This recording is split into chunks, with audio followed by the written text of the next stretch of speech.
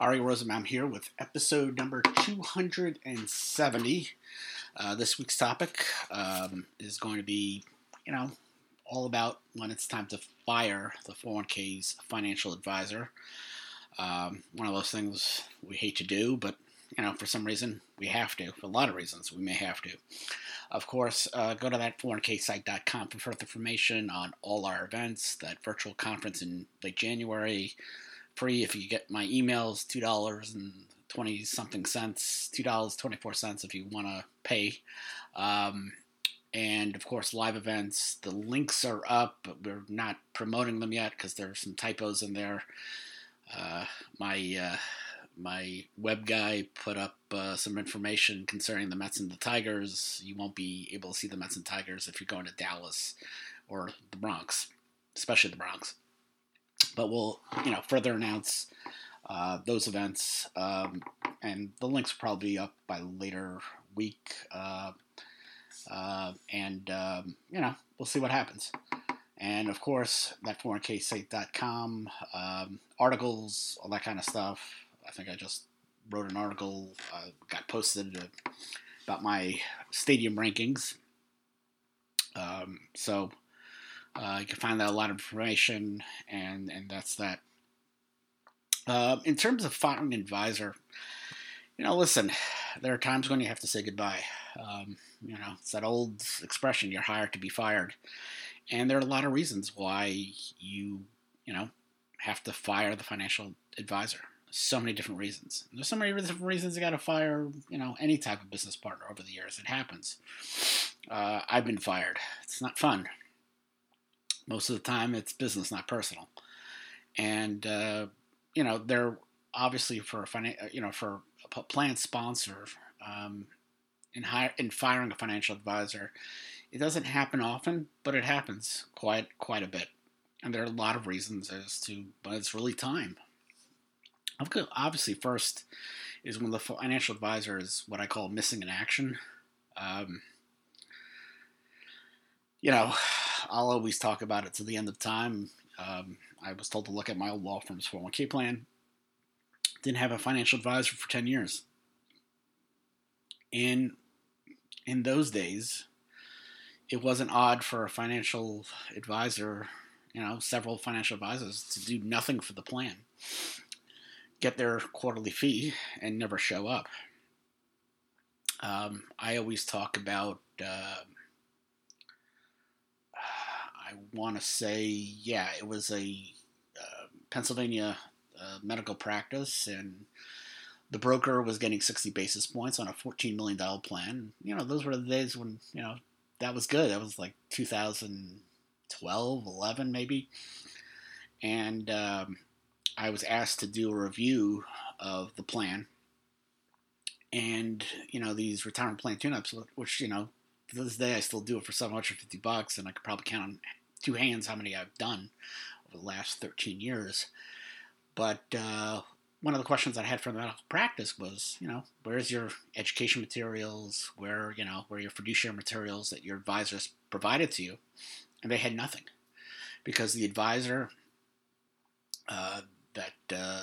one of the other doctors had hired, I don't know how they got juiced in or whatever it was, they never showed up. It was a broker of record, never showed up, was getting paid his $84,000 a year. And I said, well, this isn't the right way. You have a participant-directed 401k plan, and the advisor is just really not there, collecting a huge fee and putting you at risk. So, needless to say, the broker was fired. They hired a 338 advisor who was charging 25 bips. So they're saving a massive amounts of money, and more importantly, putting plan participants in a better position to make more informed investment decisions, which of course lowers the liability potential for plan sponsors. I call those advisors who just do nothing milk carton advisors. They were more prevalent 20 years ago than they are today. I believe that the marketplace, I think people will agree that plan sponsors are a lot smarter, certainly a lot more knowledgeable over the last, 20 years, thanks to all the articles and about litigation and Obviously, the fee disclosure has certainly helped. And the problem is that, they are still some financial advisors that are out there that are milk carton advisors, and that's because I call them that because plan sponsors haven't seen them so long that their face should be pictured on a milk carton, just like, with missing kids and whatnot. And there may be certain situations as to why that happens. Sometimes a plan is with a brokerage firm or advisory firm, and the advisor or broker that they work with is no longer there, so they become like an orphan, and just left there on the books, and nobody tends to it. And there are certain reasons why an advisor likes to do nothing and get paid for it. A lot of people out there with a work ethic who like to do nothing, sit at home, and not work. Reminds me of my brother-in-law. But this is what it is. Some people don't like to work, but they shouldn't be paid for it. And my brother-in-law retired early in his early 50s to do an eBay business, which whatever. But next, as the reason why you have to fire a financial advisor, the financial advisor is not managing the fiduciary process.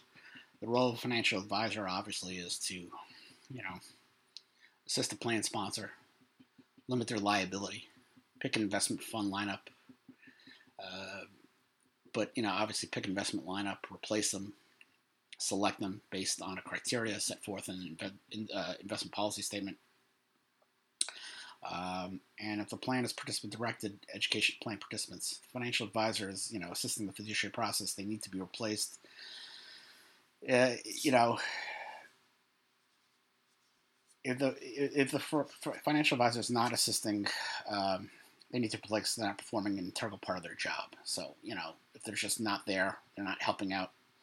They are a milk carton advisor.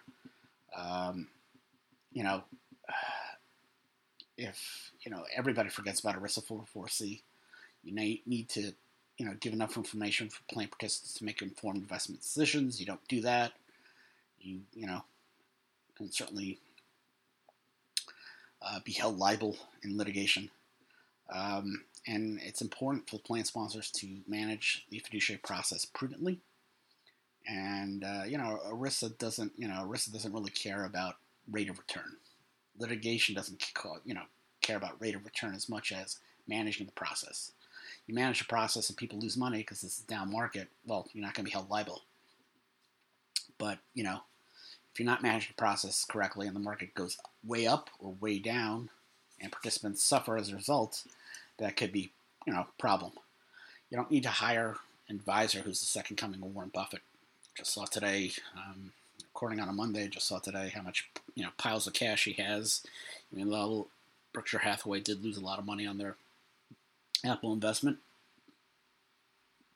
but you need to hire somebody who is a good manager, knows how to manage the fiduciary process, and knows how to put everything in place in order to limit a liability of the plan sponsor. Next, financial advisor has no knowledge about retirement plans or is not supported by those who do. We don't see it as much as we do anymore, but there used to be advisors out there. They used to have like one plan on the books. I used to call it the Barney Fife advisor, and the reason I call it the Barney Fife advisor is because Barney Fife on the show, the Andy Griffith Show, had like one unspent bullet in his pocket, so he never loaded his gun. It was that bullet was in his pocket. And he used to have advisors out there who had like one plan on the books. I knew a guy out there at Long Island years ago. He was a broker working out of his house. I met him one time for breakfast at a local diner, I think in Albertson, Long Island. Albertson, Long Island. And it was clear that he had no knowledge about 401k plans. He had no interest, but yet he still had a plan on the books. You need to have an advisor out there who knows what the heck they're doing. And if they don't know what the heck they're doing, they're working with plan providers that do. Obviously, I always tell advisors, listen, there's value in partnering up with TPAs who have knowledge about plan design and this, and that.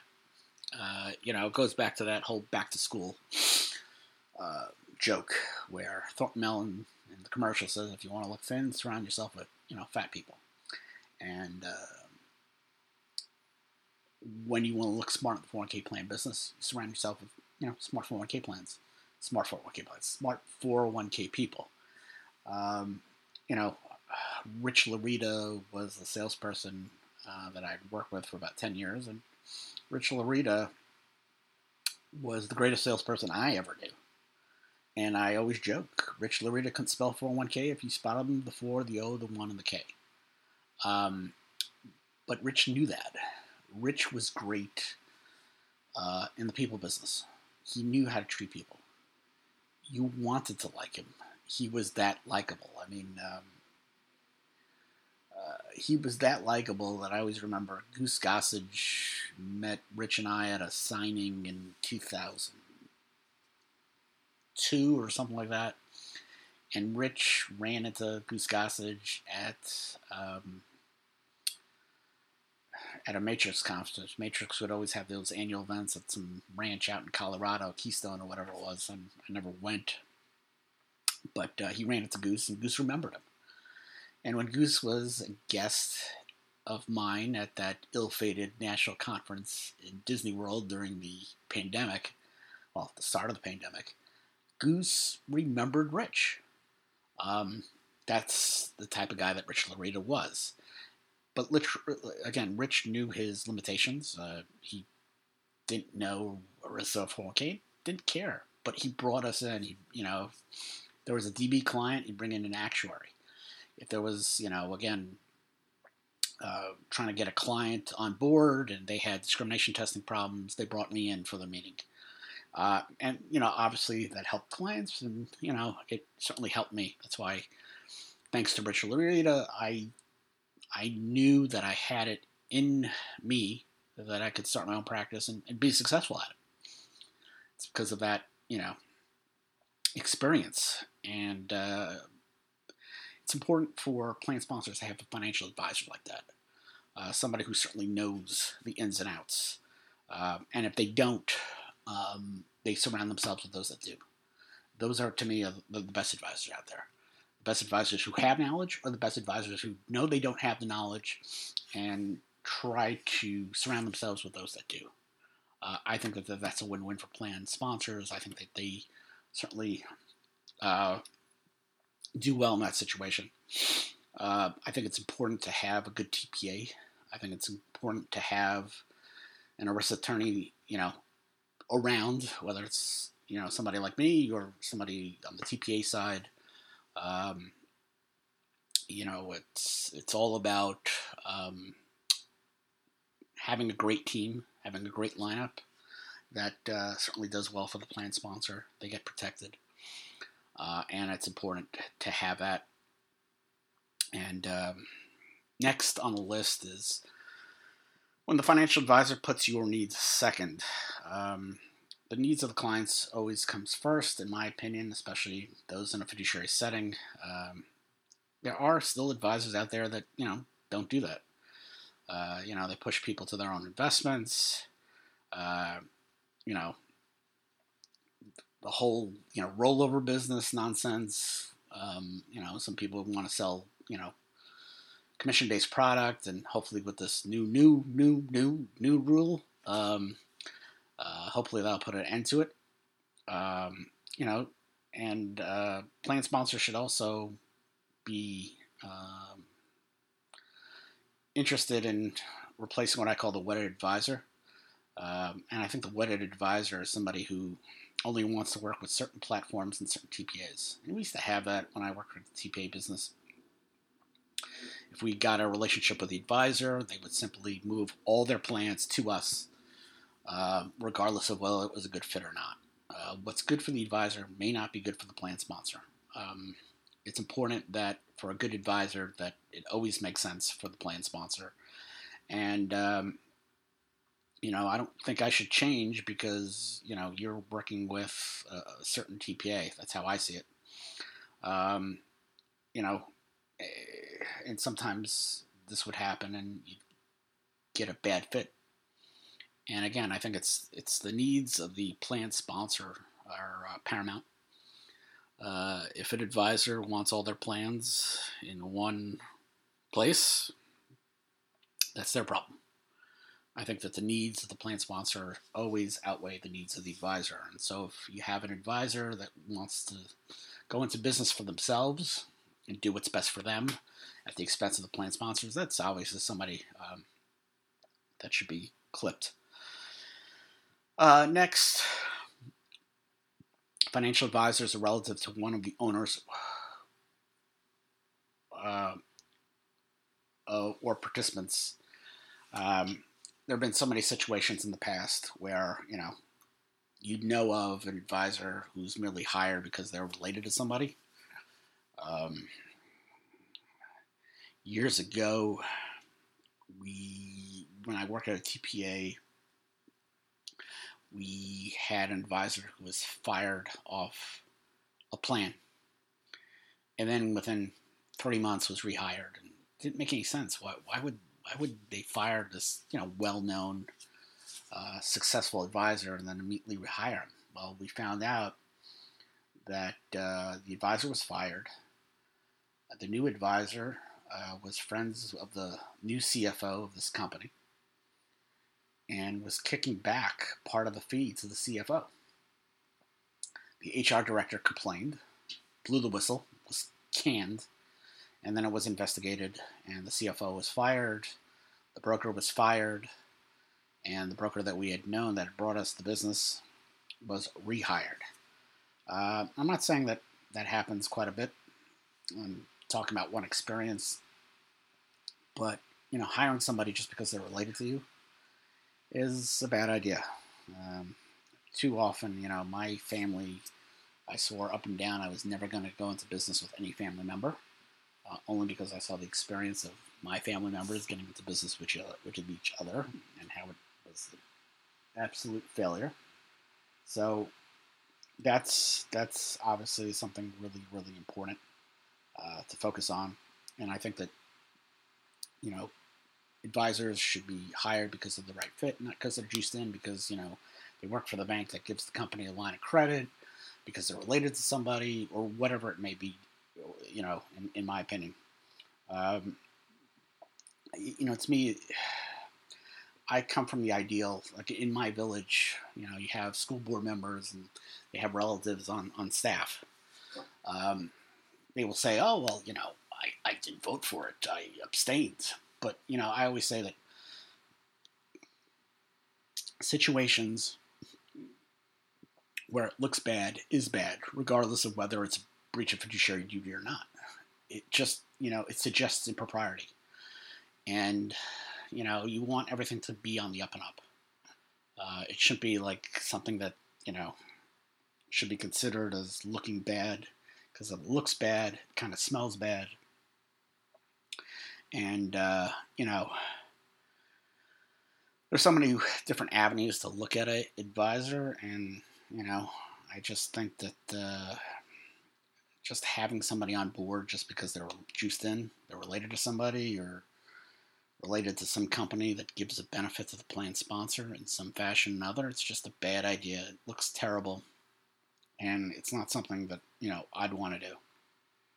Maybe because I come from a family of idiots. I don't know. I really don't know. There are so many financial advisors out there that, I'm not related to. That's a good thing. So, I'm not related to any financial advisors, so I don't have that problem. But I'm not going to give handouts to anybody in my family because, nobody gave out a handout to me. Everything should be on the up and up. Appearances in this game are everything.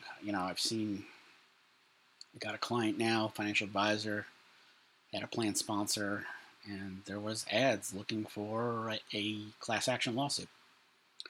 And it didn't go anywhere, but, it it was a smaller, medium-sized, a couple $100 million plan that had this issue. So, I think it's important that everything should be on the up and up, and that, what, charity begins at home. You want to start a charity for relatives, that's great, but don't use the 401k plan as that charity. And last but not least, breaking up is hard to do. It's not easy, and it's a process. It's not fun. It's not fun firing people. I had to fire. I don't know. What am I on the fourth gardener in the last 15, 18 years? It happens. It's not easy clipping somebody, but there's certain situations where you have to. So, hoping you enjoyed this fun-filled episode of the 400K Podcast. Tune in next week for another fun-filled episode of that 400K Podcast. And, of course, go to that 400ksite.com. Like I said, probably by the end of the week, probably by the time this episode drops, actually, you'll have the link to sign up for our events. And that's that. As far as game tickets for the event, I don't know if we're going to do a nominal charge, but we'll do like a whole RSVP process to cut down the number of tickets I buy. Because, you buy 30 tickets and, 5 people show up. But we'll talk about that later. But go to that 400ksite.com for further information on all our events. Thanks. Bye.